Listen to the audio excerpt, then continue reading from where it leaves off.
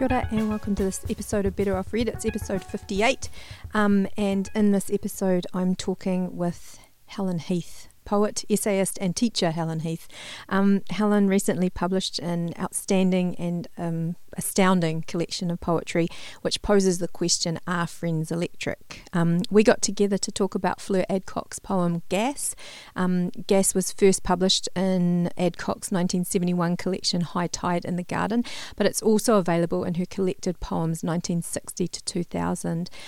Helen suggested that we read this, and I'm very grateful that she did. This poem has changed what I thought I knew about poetry and changed what I thought I knew about a lot of other things like bodies and such. It's just a magnificent poem, and also a really helpful jumping off place to Helen Heath's new book, Are Friends Electric, which offers a vivid and moving vision of a past, present and future mediated by technology. The first thing you're going to hear after this introduction is me reading the second stanza of Gas, and then, at some stage I will read a poem by Helen Heath. I hope you really enjoy the podcast. Thank you.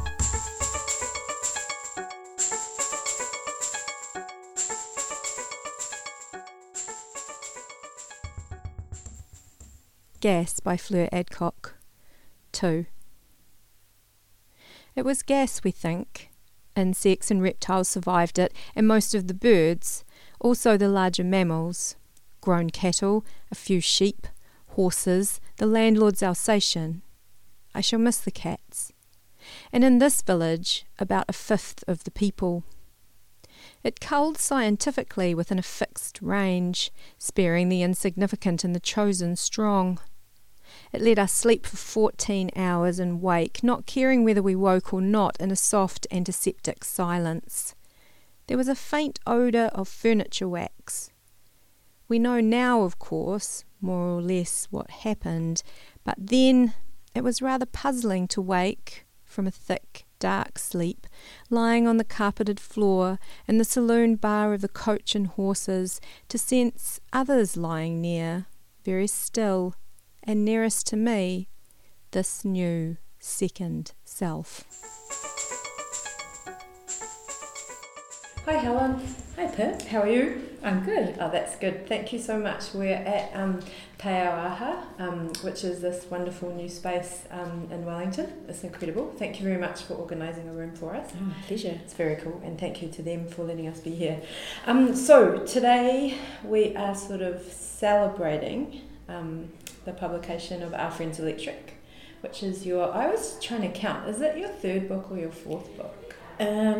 Well, it's my third. My first book was a little chapbook that Helen Rickaby put out through Seraph Press, and then the second one was Graft, and now this is number 3. Oh, it's a very cool book. I like it a lot. So to celebrate this, we thought that we'd talk about a poem that you've chosen, which I think is very apt. Do you want to tell us what that poem is? So the poem is called Gas, and it's by Fleur Adcock. It was written in the early 70s, and should I talk a bit about what it is? I'll talk us about the poem. Go on, tell us what it means. What does it mean? Yeah, what does it mean? Well, I can tell you what it looks like. It's quite a long poem. It's like 7 pages long. It's got 10 sections. It's all in free verse, and it's a narrative. But what makes it a bit different for me is that it's a speculative narrative, and in mainstream poetry, that's not really very common. And when I stumbled across this poem, I was really sort of blown away because it was sort of quite subtly done. So what happens? Shall I do spoiler alert? Yeah, go on. Spoiler alert.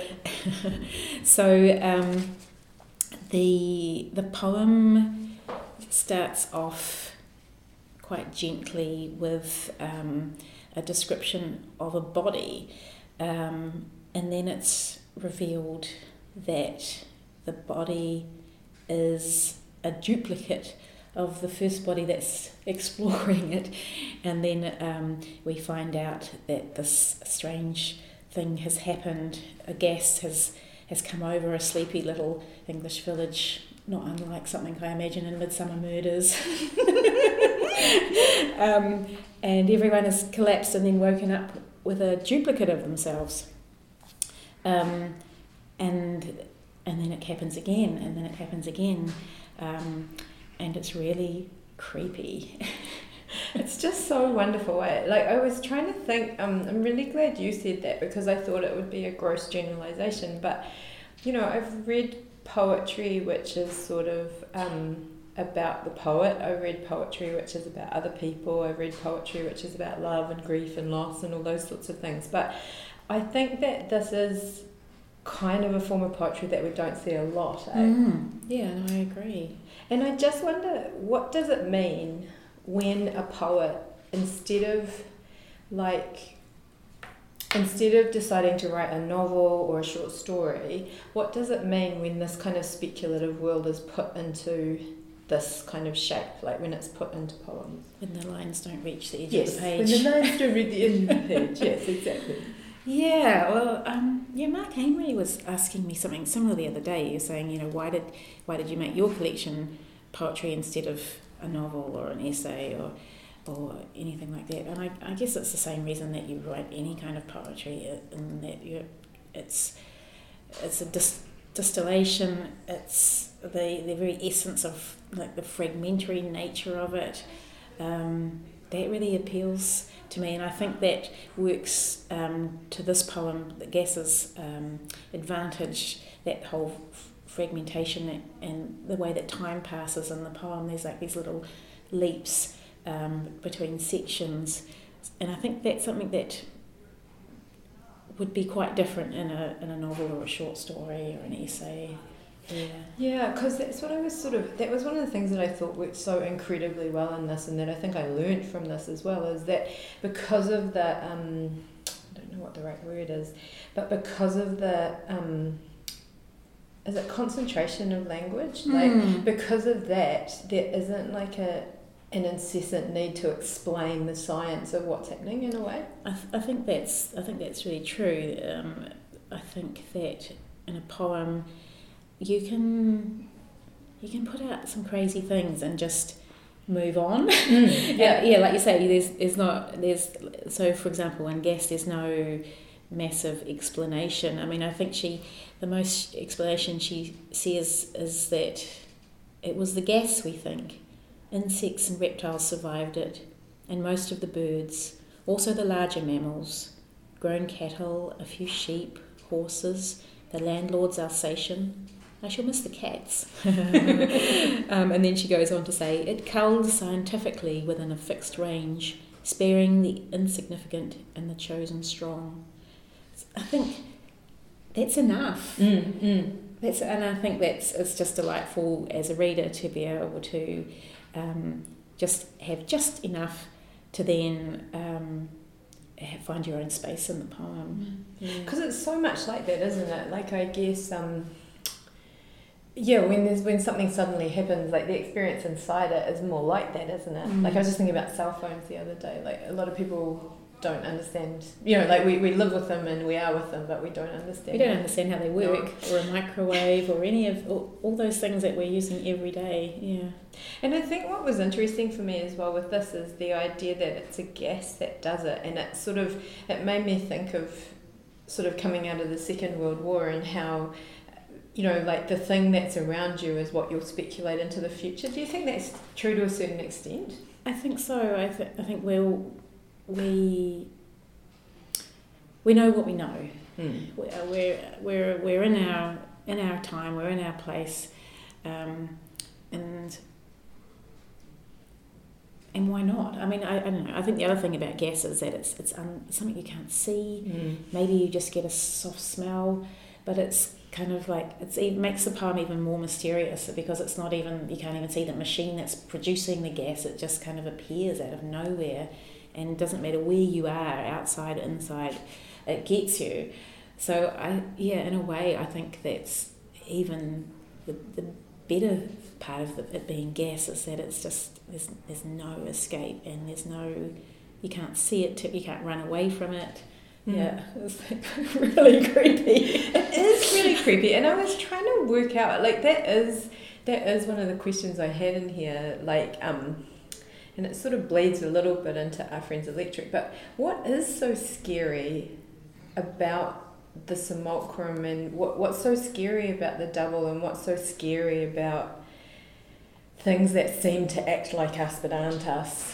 Yeah, I mean, is that part of, or do you think that it is more because you talked a little bit about sleeping and waking as well. That's another big motif in this poem, is the fact that there's sleeping and waking up. Yeah. Like, what do you think it is that's at the base of its scariness? Well, I think it's I think because it's so scary because there's a number of things. So I think that that whole uncanny valley experience that's going on in the poem, that it's me but it's not me. That is a really spooky thing. Also, that whole idea about how do we know that we are real, that we are unique and we are special. I mean, unless you're a twin. I mean, and even a twin will say that their twin is nothing like them. So that's something that, I mean, that combination of the uncanny valley and the not knowing your own boundaries, where you're like, your body, here's my body ends here at my skin, and then that we have an idea that we're sort of separate, we're individuals, but in this poem we're not. We're not unique, we're just another one. And how do we know that what did she say? There's a great bit in the poem about she's talking about who gave birth to who. How was she torn out of me? Was it the urgent wrench of birth, a matter of hard, breathless shoving, but there's no blood? Or Eve from Adam's rib, quick and surgical, but there's no scar? Or did I burgeon with fleshy buds along my limbs, growing a new substance from that gas I drank in to double myself? And she goes on, it's better to say, she describes it, she's right, or was it my skin slipped off like the skin of a peanut to reveal two neat sections face to face and identical within? Yes, we'd better say it was like this, for if it was birth, which was the mother? Since both have equal rights to our past, she might justly claim to have created me. I just oh my gosh. That blows my mind. So it's like, how do we know that? Who's the original? And like the fact that it all happens in sleep is so horrifying as well. Like, I mean, I think that is just really horrifying as well. And I really love, like, when you read that, you can feel why this so needed to be a poem, because the language, like the diction and the repetition and all the games that are being played with language are putting tension on that moment, aren't they? There's tension, and it just, I don't know, I don't think a novel can be quite that creepy. No, I totally agree. And that's the thing that we don't often go to poetry for, creepiness. I think we should have more creepy poems. Yeah. Yes, you're forging ahead in that path. But I think creepiness is so good there. It's like you say, it's the intensity of the language and the way that I mean, it's still a long poem. I mean, it's like 7 pages, 10 sections, but it's still it's a whole novel compacted into 7 pages, which kind of ramps up the intensity of it. Can we talk a little bit about what happens later on in the poem? My understanding, like my reading might not be right, but my understanding is they start trying to die. Like they put themselves in precarious situations so that when the gas comes, they fall to their death. That's right. As they fall asleep. Sorry, I shouldn't be laughing. But it's such an interesting. Well, the idea that you just can't live with that many duplications of yourself, and like you say, they put themselves in really precarious places, like in water or up a ladder, just to invite death. And I just, what did she call it? She called it a good harvest when several of them fall to their deaths from the top of a ladder. And I think that's really interesting. It's how do we react when we find out that we're not special, that we're not unique, that we're not original. And just such an interesting maths problem as well. Sorry to be totally. Every one doubles, doesn't it? So you start with 1 and you get 2, and then you get so even 4. if you die, then there'll be another one left behind. It's like, you put a grain of rice on the first square of a chessboard, and then you reach by the end of the chessboard. If you keep doubling the amount of rice, then you've got this infinite amount of rice. It so creeps me out. But I really liked her solution. I mean, spoiler alert. The way that the final two both go out into the snow to make themselves beds, and hopefully neither of them will wake and take it into their own hands. And I just think, I just find it really interesting that not being the original, not being unique, can be enough to drive you to not want to exist. And I'm totally I just can't hold off on Our Friends Electric any longer, but this idea of the real and the not real, because as you're saying, like this idea of being, I think in Westworld there was even a line the other night where they said what's real, and I think he said that which is original or something, or that that which cannot be copied or something like that. And I think I'm just wondering how these ideas of the real and the non-real, there's so much,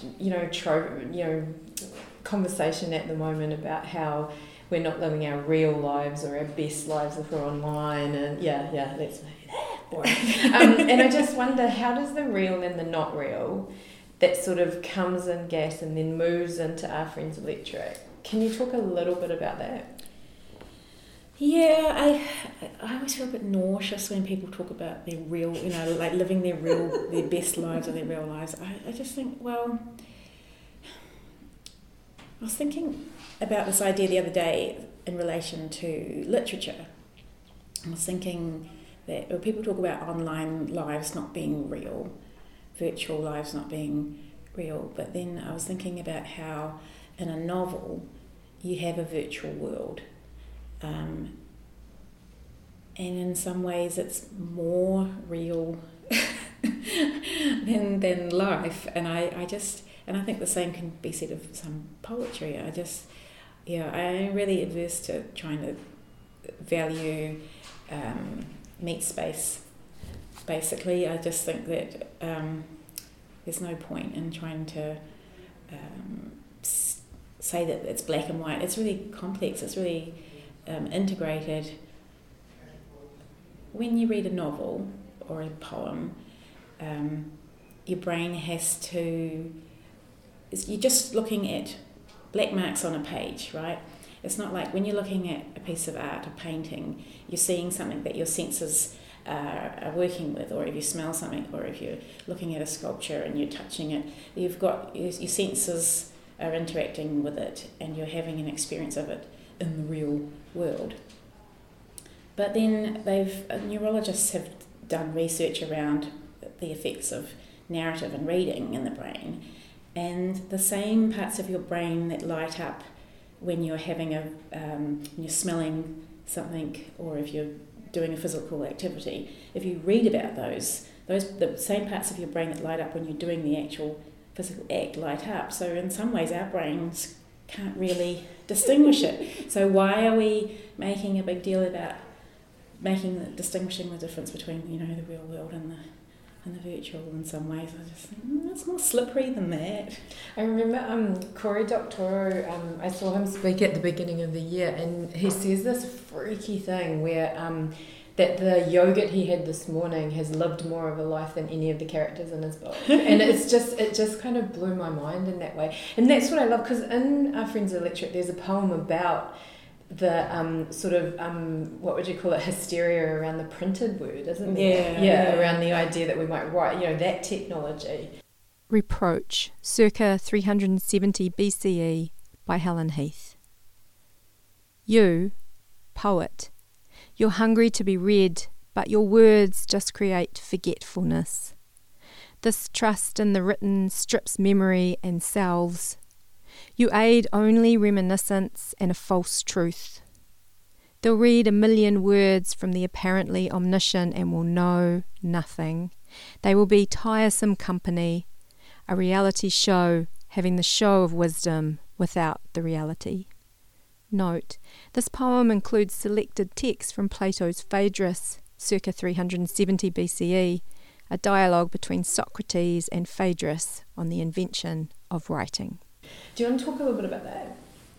Yeah, well, when I was doing the research towards this book, one of the blogs that I read a lot of was Giovanni Tisso's blog, Bat Bing Bing, and he writes a lot about how really sort of these anxieties that we have around technology, they're not new.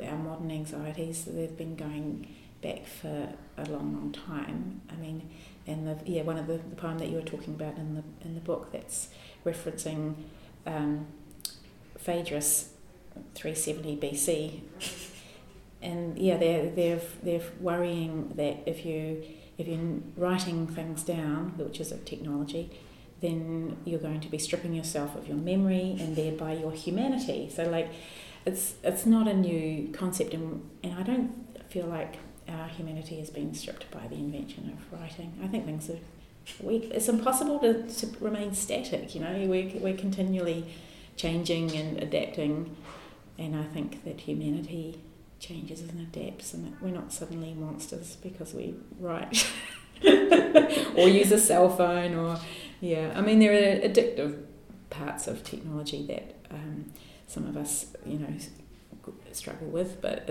I don't think it's sort of undermining our humanity. Yeah. Why, I know, I mean, there are lots of good reasons, but I'm going to ask the question so that you can answer, but why write a book which intersects so heavily with science? Like, why not stick to science writing or opinion pieces or essays? I guess it's the same question as what we were talking about with gas, but I mean... like, why poetry? Yeah, why poetry for you, do you think? Well, I'm a poet. I do write essays, but I think that it just annoys me that so much writing pretends that technology doesn't exist when it's such a huge part of our lives. And quite often it's in young adult fiction too. You kind of like, you're reading this book and nobody has a phone. Yeah. And so they, I guess it's convenient if you're trying to sort of, create conflict or drama. But I just think it's why can't we just acknowledge the world that we're living in now, and why can't poetry be part of that? But also that fragmentary nature of poetry and the way that it distills things down into their essence, and also I think I talked about it a bit at the launch last week, that the fact that with a poetry collection, and especially one about technology, it sort of takes on a new meaning, that the way that the poems can talk to each other and talk to other texts, there's this intertextuality that can occur, which begins to mimic a flow of knowledge and data and information that starts to feel a bit like analog hyperlinks.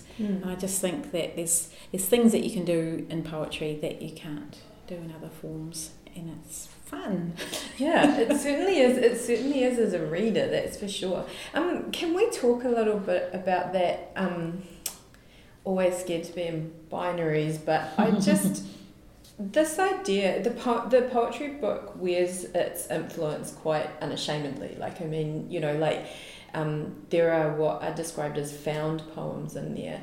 And I just wondered, I don't think I asked you this previously, so don't worry if you haven't got an answer, but I'm just wondering, do you think that's a gendered thing? Like, I was just thinking about this image of the original genius that sort of like I did romantic literature a lot at university, and there was this idea of this man on a rock by himself, like everything's original, it comes in one and then fell look at swoop. Wordsworth like pulling out all his sister's writing from her journals. Yeah, so original, dude. Okay, so maybe it's just a falsehood. But do you think, I do feel like there is something, maybe even just getting away from the gendered idea, but can you talk a little bit about the idea of a found poem? Is there any anxiety in a found poem? Like, is there, how does one approach the use of something that already exists? So when I started writing this collection, the first couple of poems I wrote, like maybe half a dozen poems I wrote were found poems, and then my supervisor was getting a bit anxious about it. She's like, are they all going to be found poems? As if that was, I don't know, it seemed a bit like, because it's not, it's got to be an original piece of writing. And there's so many anxieties about originality. That whole Harold Bloom thing about the anxiety of influence is interesting to me. What did he say? There's no such thing as an original poem. Every new poem is a misreading or a misinterpretation of an earlier poem. Influence is unavoidable and inescapable. And it is. And I think when you're doing huge amounts of research, there's just no way that you can stop it influencing your writing. And so I don't see the point in pretending that it's just come from this amazing font of, some kind of inspiration that comes from the ether or anything like that. I don't see the point of that. And have you read Reality Hunger? David Shields. Yeah, I love it. So I read what he was doing, and I thought that was really interesting, and I was a bit irritated with him because I wanted to go and look up all his sources. Yeah. And so the only attribution he gives is like an appendix at the end of the book, and it's basically, for people who haven't read it, it's basically just a collage of quotes, but the way that he curates, in inverted commas, them all, and the order he places them in, and which quotes sit on either side, that it all starts to bring a new meaning to it. And I loved what he was doing because it just acknowledges, it brings up the idea about that we all have anxiety around, the ownership of knowledge, and how knowledge can be used for power or to sort of, the balances of equity. And I find that really interesting. And I had been reading poems by informationists who are also sort of thinking about how knowledge, how information is transmitted, and through literature and poetry especially. And when I first started researching my book, I had come across the idea that the quantum field theory, which is a theory in physics, how that was influencing poetry, and how there was a poetics of connection that was coming out of that.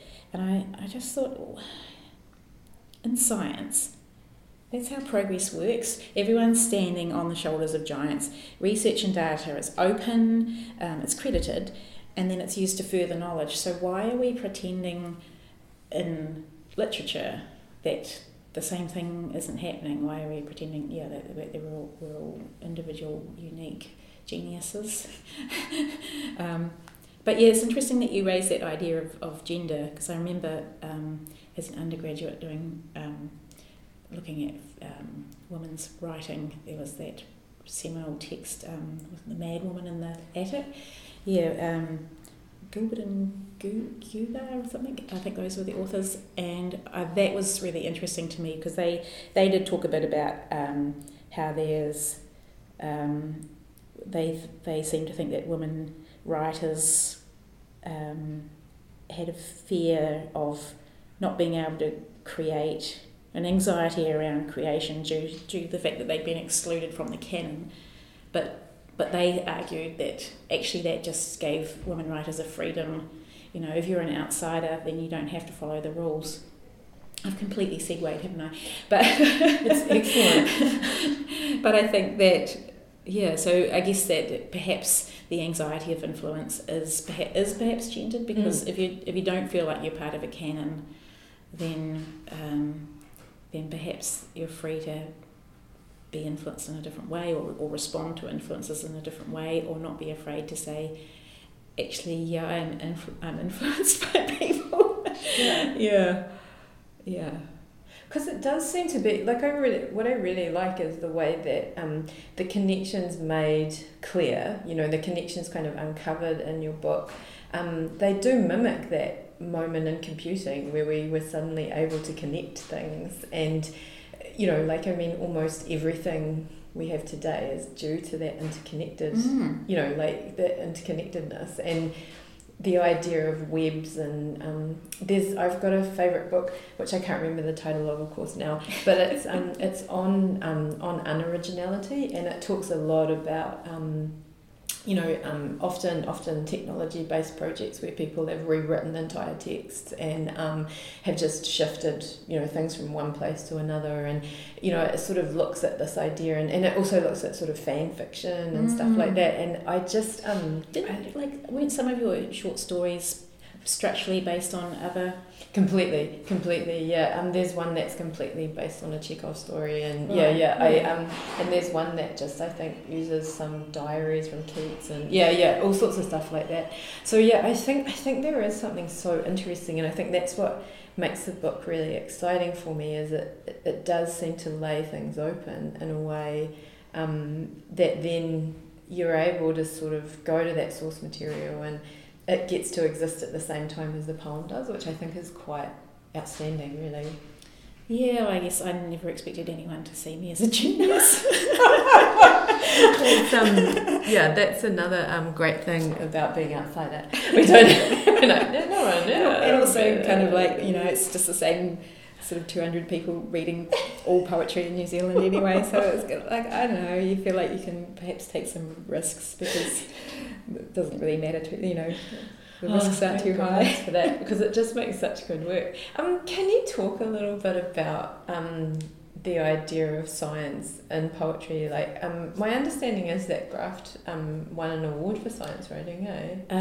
So it was here's the official. Oh, yes. So it was the first ever book of poetry or fiction to be shortlisted for the Royal Society of New Zealand Science Writing Prize.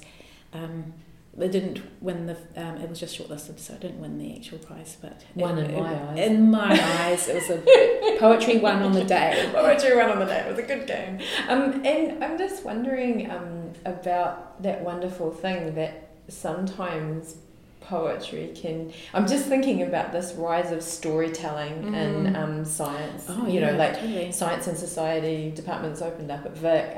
Neil Stevenson works with a science company. I think Jeff Vandermeer's working in part of a science, you know, very hard science. And I'm just wondering, you know, there does seem to be this leap. Neil Stevenson talked really interestingly about how technologists and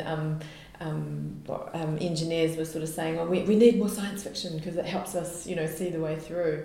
And yeah, I don't know, that's kind of interesting. Yeah, definitely. I think that it's been a few years now that science communicators have been acknowledging the importance of narrative in their work, and but I think it was 2013, 14. I was 13. I was invited by the New Zealand Association of Scientists to present at their conference, and I just thought, wow, that's incredible. And I talked about how metaphor and narrative can aid science communication. But I think I actually was preaching to the converted. I think that it wasn't. I mean, I brought up some there were some new things I talked about, but I don't think that the concept itself was a huge surprise. I think that there were heads nodding, and the science communication itself isn't. It's quite a new field of research. I think it's only really been since the 90s that it's evolved as a field. And I think that they have been really open to finding different ways of connecting with people. I think that in the 90s there was a lot of struggling around, there was a lot of fear around science and, well, not just science, but the things like mad cow disease, foot and mouth disease, all these things that were in the public eye and it hadn't necessarily been responded to very well. The PR was really bad, basically, and there was a sort of public distrust was building in science, and I think that it was a time where people who were interested in communicating about science realised that things had to change and the way that they interacted with the public had to change. So I think that they realised quite quickly that it was important to be open to different ways of communicating, because what they'd been doing in the past hadn't been necessarily working that well. Yeah. Because that's what I found even when I did that little bit with engineers as well, is that so many of the fields are becoming so specialised that often it's a communication job between specialists as well, which I think, it's really interesting to see how that communication takes place. Do you want to talk? I know you did this presentation years ago, but how is metaphor useful? Well, it goes back to what I was saying about the way the brain works. The fact that that you can basically get into, I won't call it brainwashing, but you can kind of instruct people in a way by using metaphor, by using narrative, the way that neurologically we react to metaphor and narrative, the way that sort of creates an empathy.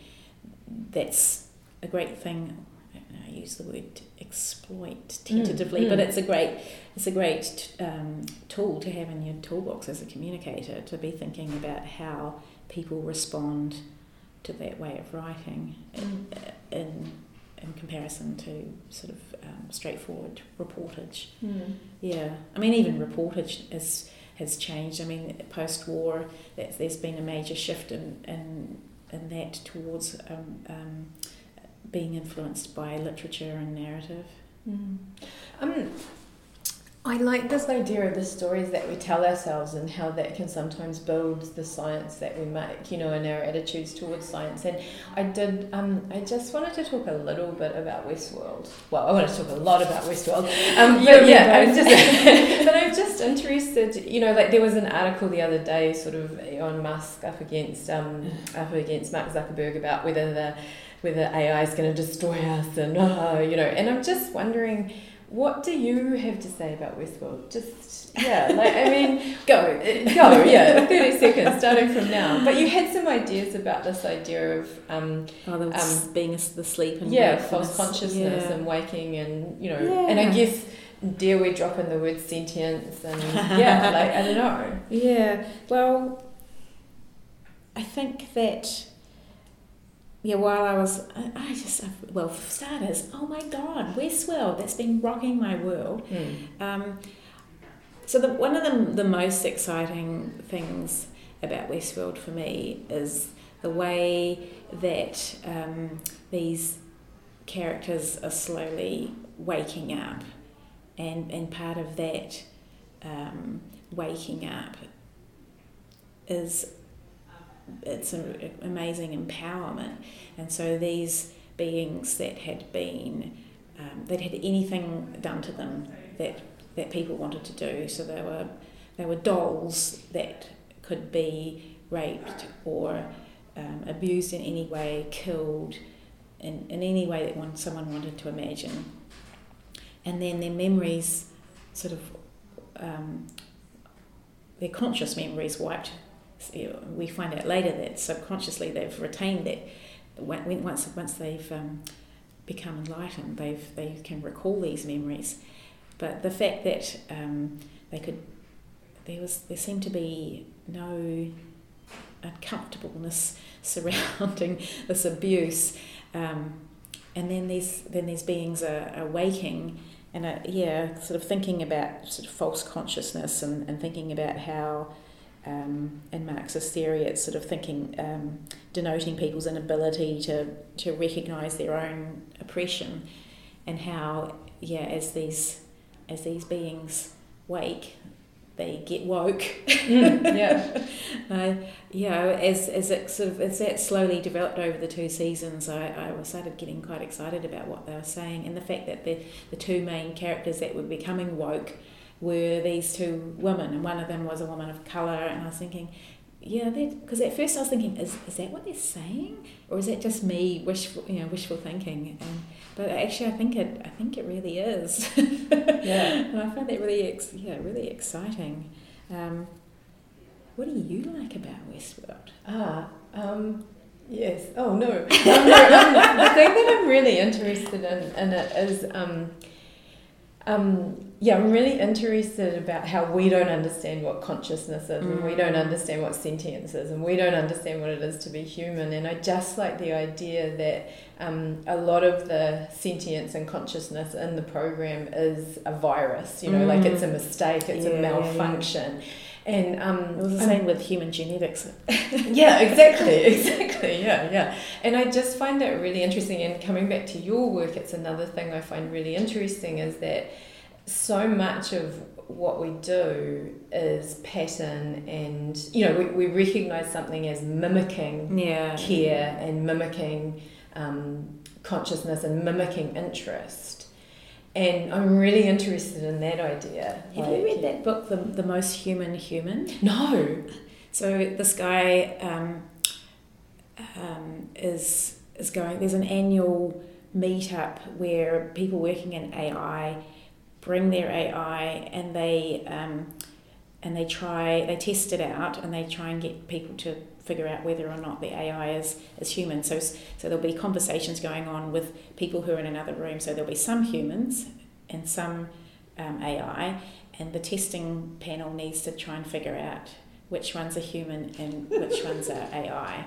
And this guy who wrote the book, he was trying to be the most human, so he was trying to sort of he was one of the people in the other room talking to the testing panel, trying to convince them that he was human.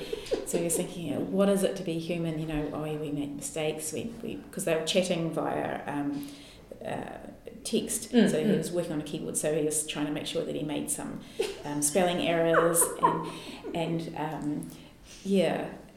I found that really interesting, and he did I think he did end up being the most human, and he was really pleased with himself. But all those anxieties surrounding that. So the Turing test, even Turing said about the Turing test, really the main thing is not whether or not the AI is sentient, but whether we think it is. So it's nothing, in the end, it doesn't really matter if they're sentient or not, it's whether we're buying into the fact that they are. And so that this competition, the most human or the most human AI, it's about whether or not they can trick people into thinking that they're sentient. And one of the computers programs did recently, and I just think that's quite an interesting thing too, is like not the fact that it really is sentient, it's just that we believe it's sentient, and if we believe it is, then maybe that's the first step to sentience. And me being the depressive fuck that I am, also it buys back the other way. Do you know what I mean? Like that's the thing that blows my mind, is like if I'm believing people are real, do you know what I mean? Like humans, like if I'm believing that that's an act of kindness, or that's an act of aggression, or that's an act of, it's that weird illusion that we sort of, and these loops that are building into our lives. And that's what's going on so brilliantly in Westworld. It's kind of like, is any of this, are any of my actions real? Like all these things that because they're on these loops, these androids are just looping on these narratives. And, what meaning is there in my life? Am I just a set of loops endlessly running through a program? am I unique? Yeah, are any of us? And in some ways, I think that even though, I think these androids can be seen as a metaphor for like us struggling with our own humanity. You know, what makes us special? What makes us unique? Are we original? Yeah, and in Westworld. Yeah, like even the so in Westworld there's one set of characters, and then the writer in Shogun World just kind of completely plagiarized himself and recreated the same character. So I found that hilarious. That was like one of my favourite moments when we realised that that's one of them and that's one of theirs, and oh my goodness, it was like I didn't have enough time to write a whole new set of storylines. I thought, oh yeah, you and me both, mate. We've all been there. We've all been there. And I think this is what I find really interesting, and especially in your book, it brings up these questions of how we're going to relate. Like I heard a article the other day which was talking about I think it's a new Amazon, they're Echoes, the ones that talk, anyway, those ones, and they've made one for children, and it responds to manners. Like if you ask it please, it will answer, and if you forget to say please, and this weird thing where we have, and it's very interesting to hear, I think, people that are native to this talking AI stuff, they relate in a very different way to these strange boxes that are in our houses. And I just think that's another thing that I think is interesting about Westworld, is that, you know, like what life matters and what life doesn't, and what experience matters and what experience doesn't. But yeah, and also that we think that we shape technology, but then technology begins to shape us in the way that we respond. So we're kind of early attempts at AI are kind of clumsy, so we make allowances for it and we respond in a certain way to help the AI help us, and so thereby it's shaping our behaviour. I think that's hilarious. And also like that, there's, I think at the last conference, Google or Alphabet showed this thing that would ring up and make appointments for you. Oh yeah, did you hear it? And it was just, and the people were like, well, it's got to say what it is, you know, and like we almost announce itself. Yeah, we've got to almost inbuilt a robot voice, or else we're going to freak out. Like, yeah, I guess that's maybe just an oral uncanny valley, isn't it? Because they did actually sound. I listened to a recording and they did actually sound quite human. And all the ums and ahs, like they've put in all those things that guy was doing. It was so weird. Yeah. And so can we talk a little bit, just to finish off, a little bit about posthumanism? Why not? But the book deals so wonderfully with grief, and also with these ideas of, you know, we're living in such a strange moment where there are these incredibly rich people who believe that they're going to live forever. Like, I mean, not only do they get to own this, they seem to have a very true belief that they're going to own everything forever. And I'm just wondering, when are we real and when are we not? You know, just, have you got anything to say about that? Like, what is that reincarnation going to look like for anyone? I don't know. Like, what are your thoughts about We're real when we say we're real. We're real when our loved ones acknowledge us, I guess. I feel so uncomfortable about the inequity surrounding the whole movement in posthumanism. I mean, obviously there is sort of this anarchic group of posthumanists who are body hacking and doing things to themselves, like, you know, inserting magnets under their skin and electrodes that will communicate with electrics in their house. But I think as far as that whole idea of sort of living forever goes, it does seem to be like the Elon Musks of the world that have got the money and the drive to push that through, and it starts to feel a bit distasteful when you think about who's going to be left behind. What was that movie recently where there was a whole elite group of people? It had a special word that's poetic. I think it's a Shelley poem. Was it called a Cillium? I can't remember. Yes, something like that. Anyway. Similar thing was happening in that. You know, basically there was this elite group of hyper rich people who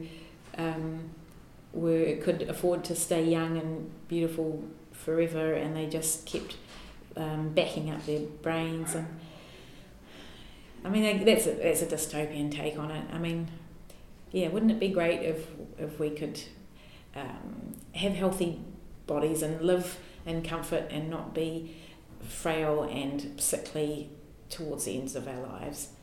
But yeah, I guess, what are the implications of living forever? And if the only people living forever are assholes? Yeah, it's like that thing about heaven. Like, you know, sometimes every now and then someone would tell me about who was going to heaven, and I'd think, oh, that sounds a bit dull. Yeah, I think I'd rather be in hell. Yeah, I think it sounds better. And I think it's just so bizarre, all that stuff as well. Like, just when you think about how much help that money could be to people living right now. Yeah, and exactly. and I know people shouldn't, I don't know, some people think people shouldn't give away money, but is there really any need to be a billionaire? I don't know, maybe. What is all the money doing? I mean, it's just, I guess it's just moving around. I don't know. And this is going to get me set on a whole kind of anti-corporation rant. Let's do it.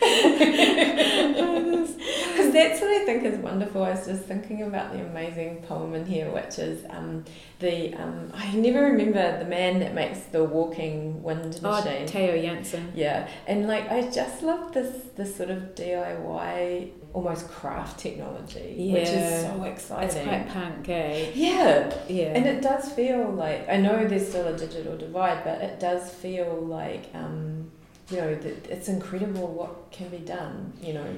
I'm a big fan of that whole DIY aesthetic of just actually you just kind of jerry rig something together and make it work, and in some ways that's the most exciting technology to me, is that when you're just patching stuff together rather than the big shiny glossy corporate advances, which really, I don't know, they never seem to be for the good of humanity. Funnily enough. Yeah, it seems to be, if you put more minds to it, it comes to a leveling. Like I was just thinking with hive mind. Yeah, hive mind. And I was just thinking about that sort of cobbling together as well. I think about education as well. You know, like a friend of mine decided they wanted to play the ukulele, very young friend, and and I was like, should we find a teacher? You need to learn the chords. And what they did was YouTubed a couple of songs that they wanted. They found an app on their phone that could show them where to put their fingers. And like all of a sudden, they wanted to play one song on the ukulele. They learned how to play one song on the ukulele. And that was enough, yeah. This is just this incredible... And through learning that one song, they can now play... I don't know, like there just seems to be this amazing access... I don't know, like people want to be dystopian about it, but it's also pretty amazing. Yeah, totally. Well, like my daughter is another example. So she wanted to have a macrame pot holder. She couldn't find one. She looked on YouTube, found some string in the house, and hacked one together, and it was like really cool and amazing. And I just think, that's what's one of the most exciting things about human beings, is that they can figure stuff out. And once you start sharing information, like we were saying before about the way knowledge is passing, once you open that up and democratize that, then that's when exciting things start to happen. And once people can talk about those sorts of things, opening up communication about that, then they can build to an exponential rate, I think, and so that suddenly we can make advances. And that's one of the reasons why we're making more and more technological and scientific advances, I think, is that there's global communication happening, whereas, back in the Renaissance, where, Galileo, there was a very small amount of people that were talking to each other, and the progress was really slow, and now anyone can contribute and anyone can make things grow faster and faster, which is, that makes it sound slightly scary. But I think that, again, it just comes back to what's so generous about your book, is that, like, if there's a point in here that I'm interested in, you've left me open so that I can go and look at that and then create my own work on top of that. And I just think, I don't know, I really love it. I think, I don't know, like, I guess that it does get it, which is kind of interesting because it buys into that fear of not being the original and not being And I guess that's what we sort of have to get over a little bit in some ways, eh? To let go of our egos a bit, yeah. Damn it.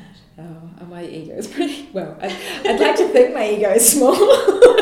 Maybe it's not. It's huge, who knows? Hey, thank you so much, Helen. Is there anything else you want to say? Have I missed anything? I just want to say that was a great conversation. It was a really cool conversation. Yeah, thank you so much.